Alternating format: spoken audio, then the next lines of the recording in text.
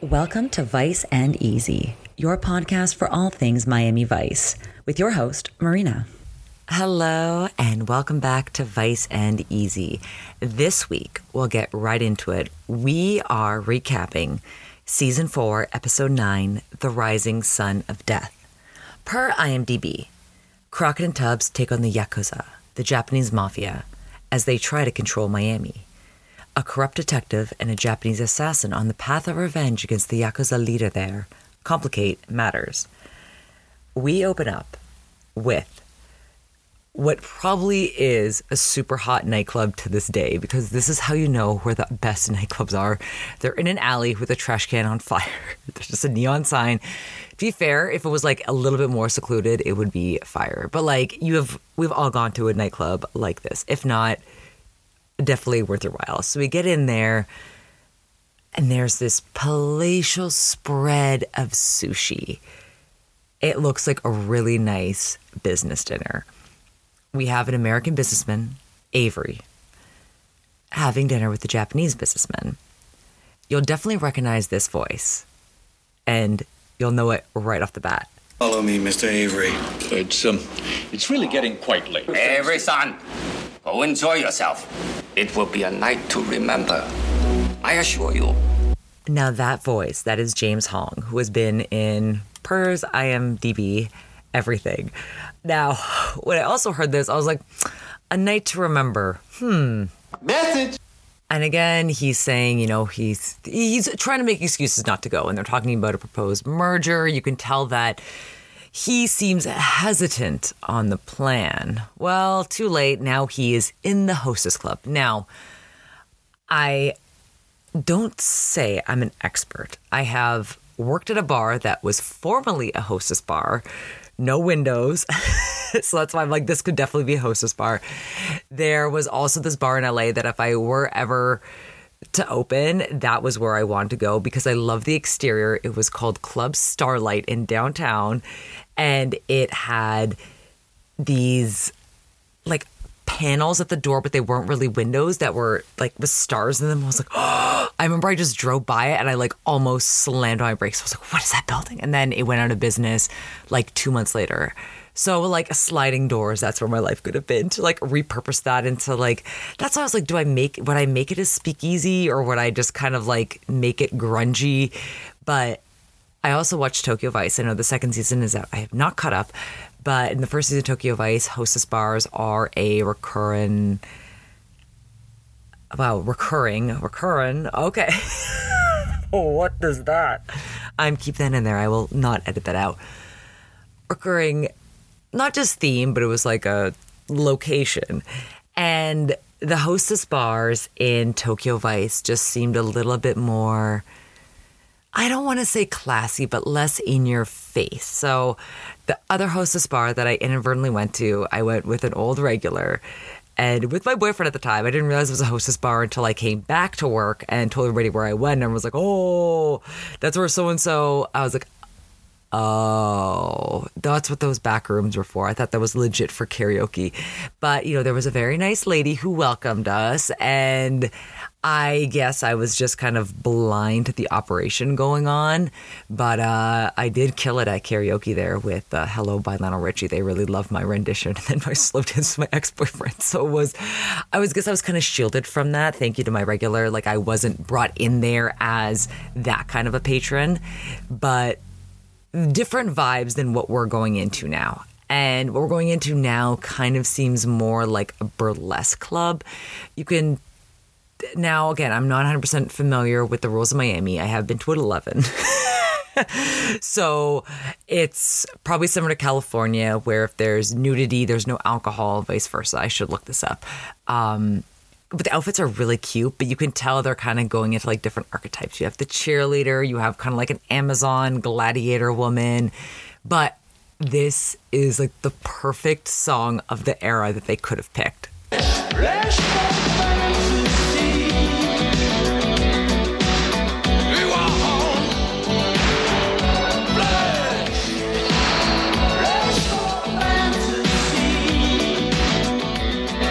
It's so cheesy and weird, and I secretly love that song. That is like probably my ultimate Billy Idol guilty pleasure because like I enjoy most of Billy Idol, but like that one is always just kind of like a weird one, but it works so well in this scene. I took lots of gifts of their outfits. Do not worry.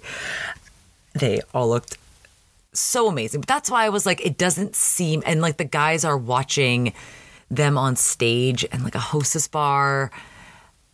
I know how it worked. You know, like usually you have a table and they come to you, they hang out with you, similar to bottle service, but like it's a little bit more subtle. So again, please feel free to correct me. I've never been to hostess bar in Japan. And I've only been to one in Koreatown, Los Angeles.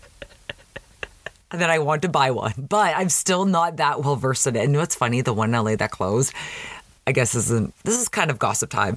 They didn't have a liquor license. So they were serving liquor, and this is what I heard, out of plastic cups. They only had a beer and wine license. Too funny.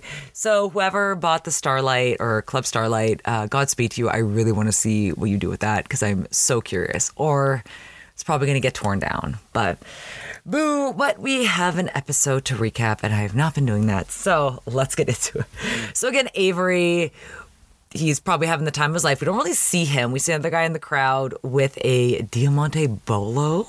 I definitely took a picture of that. Then we see a girl blow sparkle dust, and then it cuts to the scene where Avery is now in the hot tub with two young girls, probably dancers.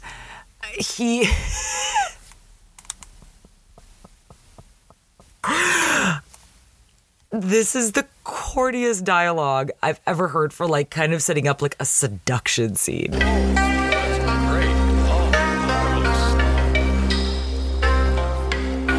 I do love the score and I can let that play out, but like, oh, right there. Oh, that's great. I kind of want to believe that he's a little bit more innocent, but like how innocent can you be if you're like with your fellow possible businessmen in a hot tub with two young girls? Then we see a shadowy figure behind the doors. The door slides open and the gentleman who brought him in takes him out. I need like a little,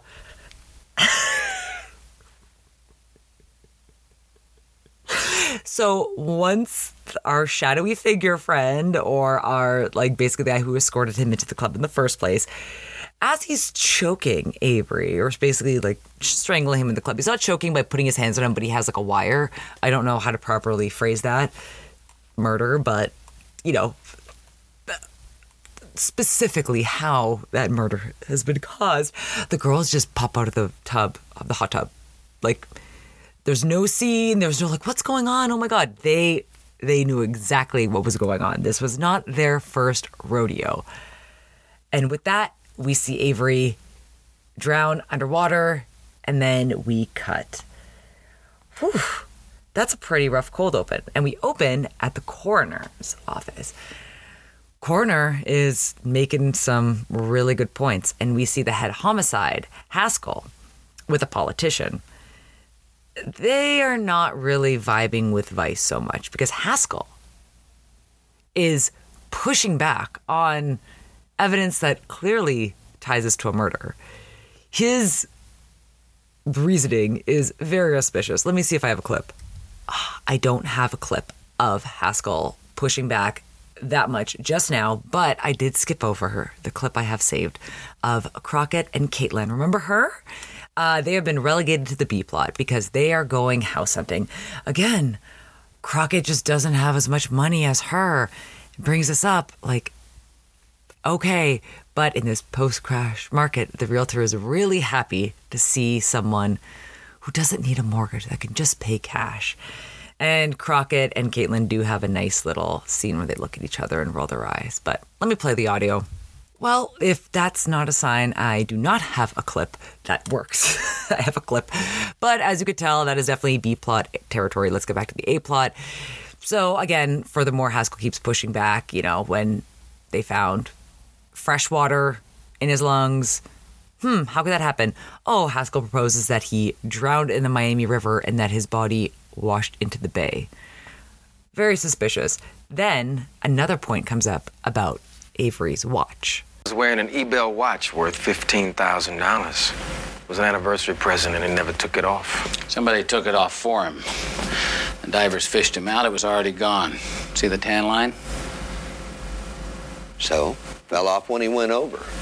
The man had a blood alcohol level of, what was it, Doc? 0.25. You know, Haskell, for a homicide, Dick, you're awfully anxious to sweep this under the rug on an act of God. Why don't you go on back to hassling hookers and leave homicide to the pros? That's enough. See, you can just tell by that clip, like, he's very, very, very much on the boat to just have this written off as an accident. When you have the coroner and Vice, and again, he's pushing back, like, why is Vice even here? Basically, Commissioner Vasquez, who's also conveniently running for mayor, as we can see by Haskell's pin. Also, Haskell, if he looks familiar, he's from Full Metal Jacket, because I was like, that voice also sounds familiar. We got some great voice work in this episode, I must say. Basically, Councilman Vasquez says that Castillo wants to investigate to see if this is any connection that could go in a little bit deeper with organized crime, hence why Vice is involved. And basically, Haskell gets thrown into the room to go have a cigarette outside in the hallway as he makes eyes at Trudy, who, in an amazing gift, is disgusted and turns away, but she is looking like $1 million in a white and pastel pink outfit that, like, hugs every inch of her body. She does look like $1 million.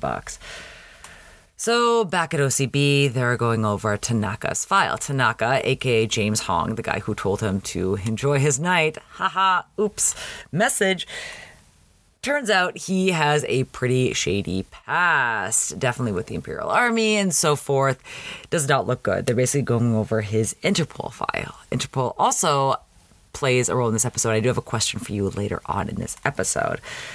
Basically, Crockett and Tubbs want to go check the offices and see if they can dig up any dirt about, like, kind of the business that Avery and Tanaka were discussing before he met his unfortunate end. However, by the time Crockett and Tubbs get there, even before they get there, there's two guys cutting open this safe. What's going on?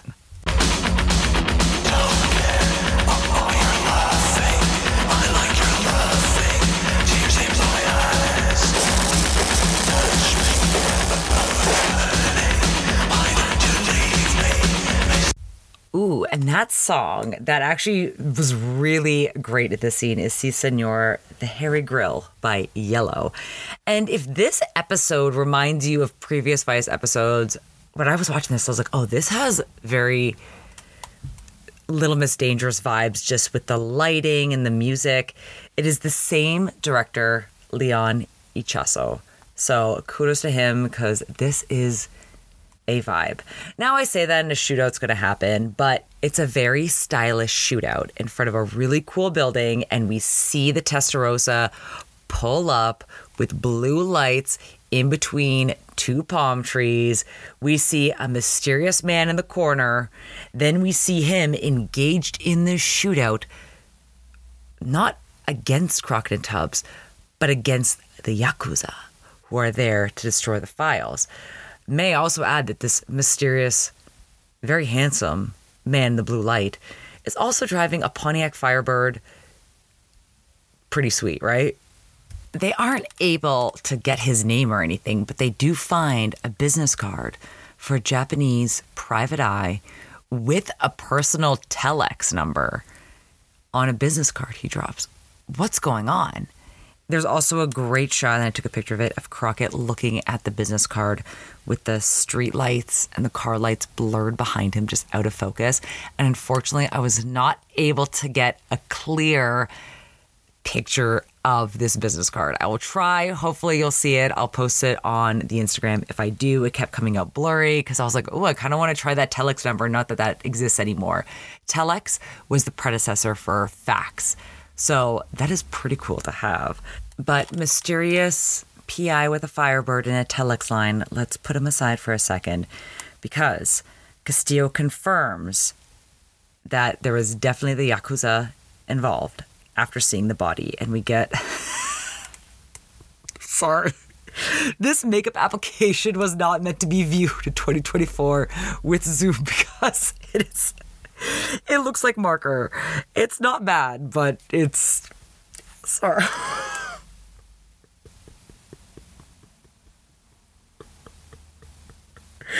Oh my God. So again, I'm so sorry. Again, Castillo, he is in the know. The Yakuza began appearing in Hawaii earlier, but it was because the government was breaking up the crime families with, guess what, guys? It's our favorite act, the RICO. And since then, the Yakuza were kind of moving in to fill the void and getting their hands involved in any business they could, including prostitution and so forth, which we'll touch on in just a second. But I also forgot to mention that part of Tanaka's file, when I was like, oh, he's pretty bad. Yeah, he was accused of war crimes. I forgot to mention that earlier. That is also why he's wanted. No, I have to stop saying wanted by Interpol. But that is why he is on Interpol's radar. Currently a very successful businessman in Japan. So let's check back in with the Yakuza. As Castillo foretold, bringing shame to the Yakuza would lead to whoever failed to have to atone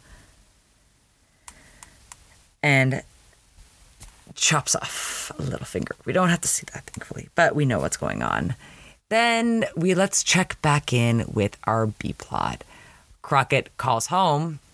She says, Sonny Crockett, Sonny Burnett's line. Message. And she kind of foretells her character's arc and season 4 and 5 just with this scene. Listen, darling, you know that is the cover phone. You ought to at least make an effort to get the name straight. Crockett, Burnett, I'm married to two different men. Sometimes I feel like an adulteress. Well, I'll tell you what, wait up for me and we'll cheat on your husband. Oh, sounds wonderfully skitsy. I love you. Yeah, well, we both love you too. Bye-bye.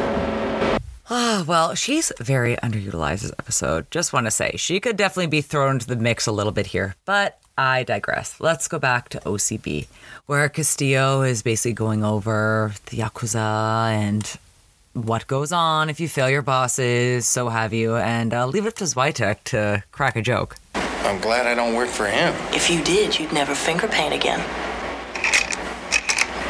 Bumbling Zwitek aside, who is this mysterious Japanese private investigator driving a Firebird with semi-automatic handguns and a telex number? What's he doing in Miami? Castillo explains that he was actually one of the most decorated police officers in the Japanese police force until he attacked Agawa, basically our guy who strangled Avery in the hot tub, and then disappeared. So there's definitely something between them. But what is it? Castillo doesn't really want to investigate. He wants to focus on the Yakuza because earlier on when he was talking with Vasquez and Haskell, he wanted 48 hours to be able to find a solid link between the Yakuza and Avery's murder and possibly many others. So Castillo, knowing that the Yakuza is involved in call girl organizations in Miami. Please go to the gallery, no children, and look at the ad posted. The classified. Oh my God. Not only is it Showgirls Wanted, free rent, which I'm not going to read on the podcast in case children are listening, then the number, then diamond legs for all you guys who are into legs and looks, and then just cuts off. I would love to see Showgirls Wanted. So they are going to send Gina and Trudy in to infiltrate and to see what's going on and report back. Rough or kinky stuff, and we wear our own costumes. Right. And look, we got our own line on all major credit cards, but we'd be very happy to share any kind of percentage through yours. Okay, first note is, how do you as an individual have lines on credit cards? And this is for clients. So like Amex, like, oh, just if a customer has an Amex, how does this work as a singular person entity? Do they have their own LLC or S Corp? I am very curious. I'm going to look this up and report back. We get a goon looking great in a trench coat who empties their bags to check for badges, wires, knives, guns, what have you. They are clean. They are going to work. And we have Agawa smoking a cigarette, sitting down, smiling like a goofball, smoking a cigarette, walking through the club as the Smiths play. Before the right one.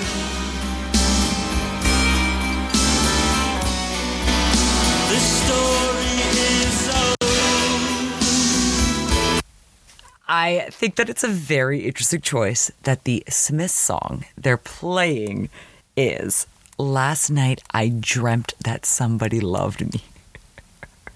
That is very much Big Smiths energy, if you know what I say. And because I live in Los Angeles, I'm more conditioned to dislike the Smiths because they're so overplayed. But I really enjoy the use of this song because it really threw me off guard from what's going on. We see Haskell, of course, and Agawa still smoking, basically trying to do something shady. And basically Agawa tells him, like, hey, beat it, kitchen's closed. And he's like, oh, I'm not here to eat. And he makes eyes at Trudy.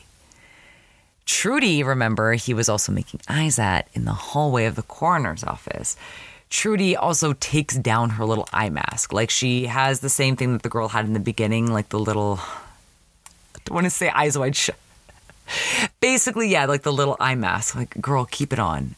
You're undercover. Well, spoiler alert, the next scene, Gina and Trudy are tied up as Haskell is lying on the bed, basically onto them. And then Agawa comes in. Again, Agawa still not happy to see him. This is getting very interesting because we saw them butt heads a little bit.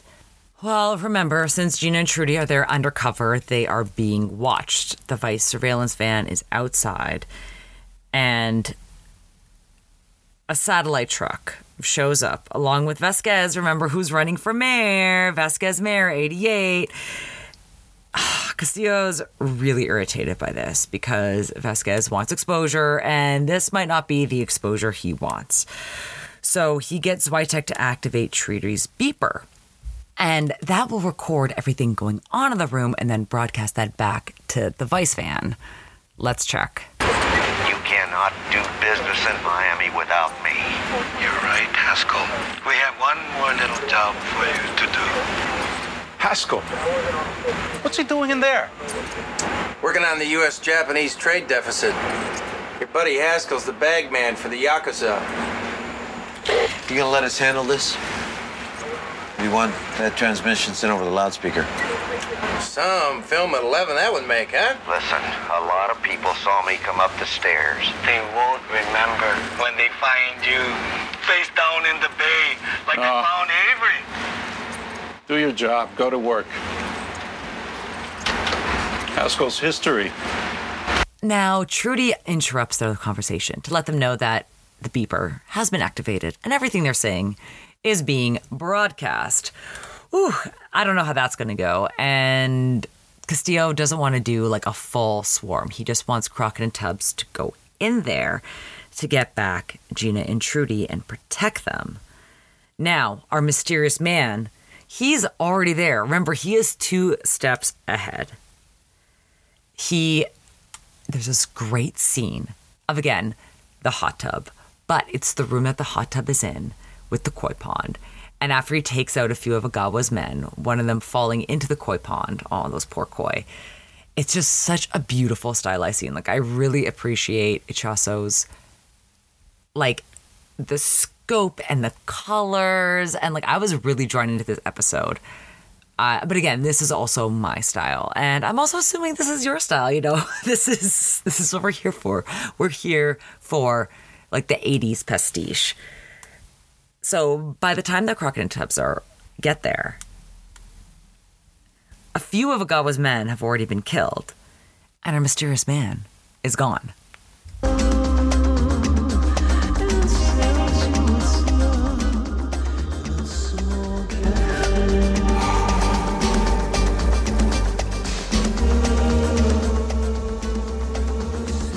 Now, that song might not hit as hard. I realize I'm playing it after the fact when it was actually the scene when Crockett and Tubbs get into the club. But that is another Yellow song that is Moon on Ice. Now, let's stick with that blue theme because we were back at OCB where Castillo, like he tends to do every couple times a season, just sitting alone in darkness in his office. But he senses someone's presence. I know you're there. Come into the light. I get that he's had a long day, and furthermore, after all that, they do find the ties with Tanaka, with Avery, that basically the Yakuza wanted to do a hostile takeover of Avery's business. Avery was right to be hesitant, but again, the lure of girls in a hot tub were too much for him. So I guess he's just taking it easy, and it is a great shot. I will say I keep going over how much I really enjoy this director because he just very much plays into it. But again, it's not just glass blocks, it's glass blocks illuminated blue with Castillo facing the light. So he's sitting alone in his office with his back to the window. Very scary. Oh, sorry, the back to the door. As you can see, our mysterious man, his shadow. Then we finally get a little bit more information because this is all really confusing. Like, if he's working for the Yakuza, why is he killing off Tanaka's men? Castillo is very confused and he's going to get answered. Why do you want Tanaka? Tanaka's a nationalist. Ultra-right. Once the youngest warlord in the Imperial Army. Your people tossed him in the can after the war. Then all of a sudden, everybody started seeing red. It was communist this, communist that. So the OSS sprung him from prison. They wanted him to bust the communists in the labor movement. For that, he used the Yakuza.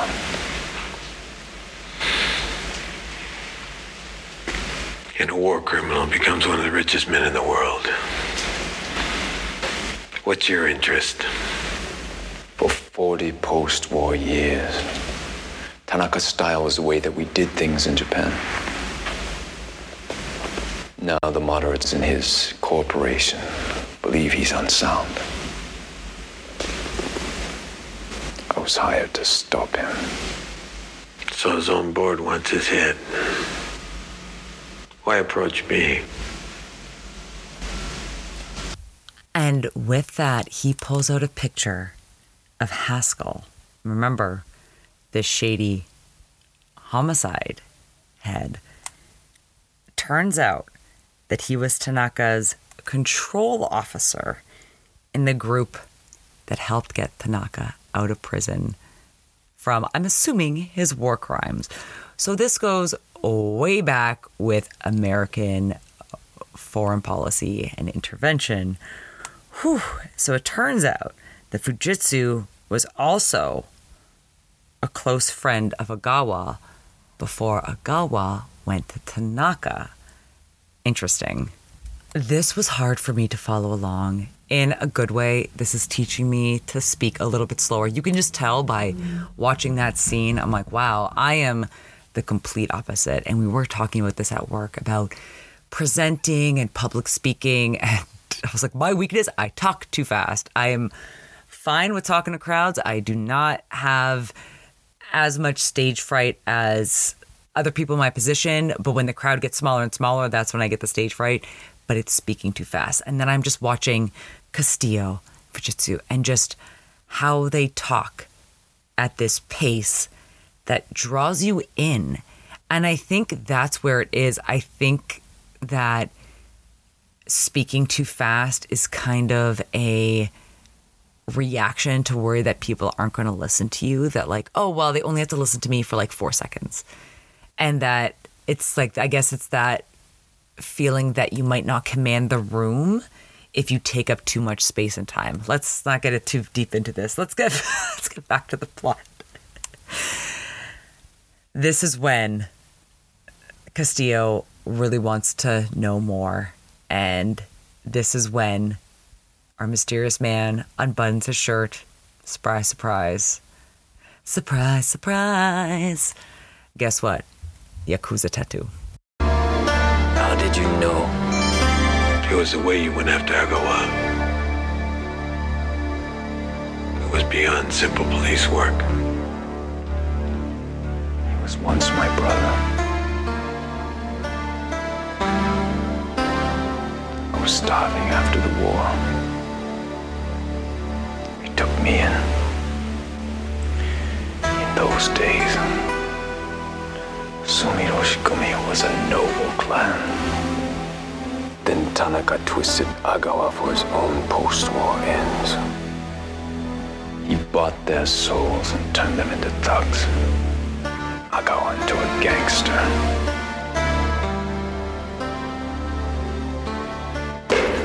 Now I ask you again, will you help me? Now, I should also note that if you've not seen Blade Runner, you might be surprised, but Castillo is going to speak more Japanese in this episode, but I don't want to spoil it. He is going to help. And he goes over to talk to Tanaka. I'll just play it. Are you also a buffoon, Lieutenant? I can give you something that Haskell couldn't. Sorry, I just love the delivery of that. So it turns out that Haskell was supposed to bring them our mysterious man. So Tanaka still wants him killed. And this is where Agawa comes into play. Remember, them being old friends, as he's standing outside the beautiful house. Like, if you thought Castillo's house was beautiful, this is like 20 times that.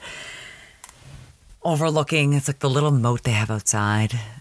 Speaking of water, next scene, we finally cut to our samurai epic battle scene with our mysterious man, Fujitsu, sitting cross-legged on the ground, while him and Agawa, both in full samurai garb, finally talk a little bit more and then hash it out in an epic samurai fight. I saved you from the streets. Now I have to save the honor of our clan. Sumiroshikumi has no honor. You talk of honor. When you joined the police, you disgraced our clan. You know the penalty is death. You were the master, and I the student you taught too well. You once told me that those who stray from the path of righteousness must be destroyed. Now, I'm not trying to make fun of the situation, but did they both drive themselves dressed in the rain and then standing out in the rain? Did they bring a change of clothes? Let's get back to the fight.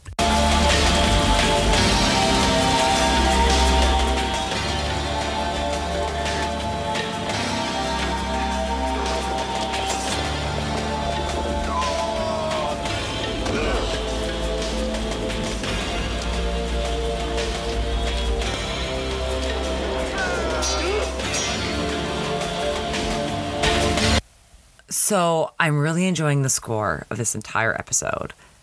Some of it's a little cheesy, but it's not Jan Hammer. It's John Peterson. Yeah, it's a little bit of a bummer note. But let's bring the energy back up because Castillo is coming to the rescue. You kill him, he dies in honor. Kill me, Kenji! Let him live in the agony of his own disgrace. Now, he has listened to Castillo. Agawa is still alive. What's going on with Tanaka? Well, first let me bring up the fact that I was a little bit of a fortune teller in that instance. Call my network today. Ask about love, money, your destiny. Well, he clearly had to change of clothes, and he's all dry now after being in a torrential downpour for what could have been like 30 minutes. They're at Tanaka's house. Tanaka also sitting down, taking off his shirt. No tattoos, I may notice, maybe because he's the big boss. Pulls out a knife, and we kind of can figure what's going on. There's a great picture of Castillo and our mystery man dressed in all black. And again, our mystery man was packing great outfit because he's in like a mock turtleneck, full assassin garb. Whereas Castillo with the t-shirt and the pants, the t-shirt was long sleeves. He also could have like had that assassin look going for him. And once again, I'm going to bring it back to the score because it really sets the scene when Crockett and Tubbs pull up.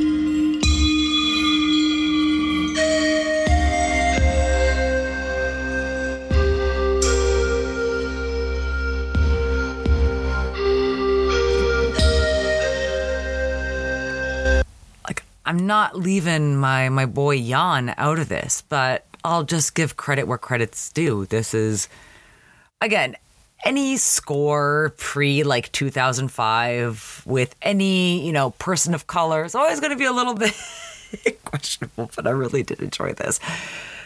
Now, at the end of the episode, we have our mysterious man to basically sum it all up for us. You have arrest and trial. Yakuza have their own justice.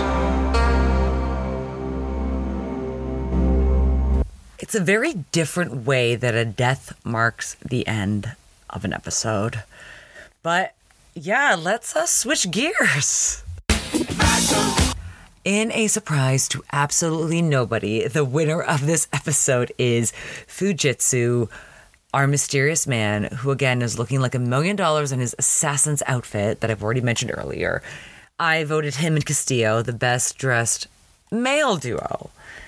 Now, him in his Interpol photo, also best dressed, because I was like, usually Interpol, wouldn't they have like your driver's license, your passport picture on file? I'm like, how do they get this one of him just like staring stoically off camera?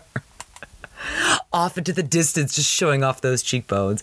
So again, I've said this before, I haven't actually watched more than a couple episodes of Nash Bridges, but I know that him and Don Johnson were on Nash Bridges together. So actually that might be an interesting rewatch. It's just not really in reruns here either. And like, obviously I've already said my piece about why I find some scenes really off-putting, but now I just want to see San Francisco in the 90s. Best dressed women, again, duo, Gina and Trudy at their job interview, because I really love Gina's, not that wig. That wig does nothing to her. She's a very beautiful woman. She does not need that.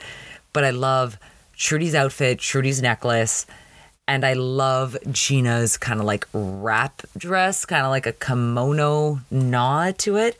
And then my best dressed woman of the episode is going to be the dancer from the first scene of the Hostess Club or Dance Club, what have you, where Flesh for Fantasy is playing. And she is wearing the white halter bodysuit, looking like $1 million with all the jewels. The the teardrop earrings, the bracelets, the embellishments on her outfit, the mask. Oh, looking like $1 million. And then also Trudy looking like $1 million in the hallway when Haskell makes eyes at her with the pink off the shoulder outfit with the white skirt and the white pumps. I love white pumps. I always heard that they were trashy, but Pamela Anderson used to always wear them, and I love wearing them too. So good to see them on Trudy. And I love that she has her badge clipped to the skirt. Unfortunately, that kind of led to her being tied up and almost harmed by Haskell, but let's move on. Best decor interior. Naturally, I'm going to go with our fun hot tub / koi pond room. And then the best decor exterior, the hottest nightclub in the city with a trash can on fire and a white limousine pulled up to it. If that isn't LA, Miami, or New York, I don't know what is. Hired goons. I should also give an honorable mention to Tanaka's goons. They were quite a well-dressed bunch. Now, I don't have any piping Vice tea this episode. I do think it was funny, the casting-wise. I'm like, I'm not really sure the Yakuza here are all Japanese, but I digress. Music, of course I'm going to pick Flesh for Fantasy, because I just think putting that song with those visuals and the women's outfits, just chef's kiss. This is exactly what I want in an episode of Miami Vice.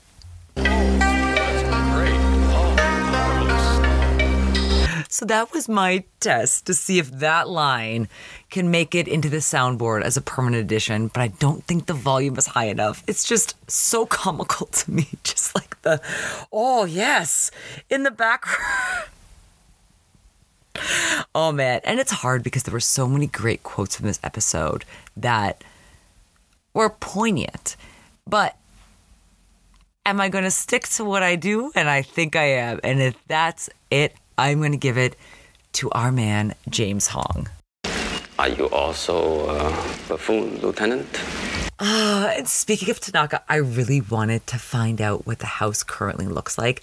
But on Google Earth, the last photo was taken 16 years ago. It is super cool. It's in Coconut Grove off Anchorage Way, but I can't really see it from the vantage view of the street, which, boo. But I really want to know if they still kept that cool little moat they had in the back that Agawa was pondering on. And with that, we're wrapping up this episode of Vice and Easy. I just want to thank you all again for liking and subscribing on YouTube, for subscribing on Spotify, for subscribing on Apple Podcasts and leaving 5-star reviews, and for subscribing and liking wherever you get your podcast. And don't forget, you can like and follow on all things social for updates on the pod and fun gifts and fun facts at Vice and Easy Podcast on Instagram and on TikTok. And with that, I am looking forward to seeing you all next week and continuing to live out the Caitlin Davies arc with you all. I've skipped ahead just to kind of like refresh my memory, and I'm really looking forward to having someone to talk to about this. And it's funny because in my mind, I'm like, wait, but this was happening in real time, like 1 week. I'm like, it's very funny. We'll talk about this more next week, but I look forward to breaking down next week's episode with you all. And until then, hey man, Miami Vice is #1 new show.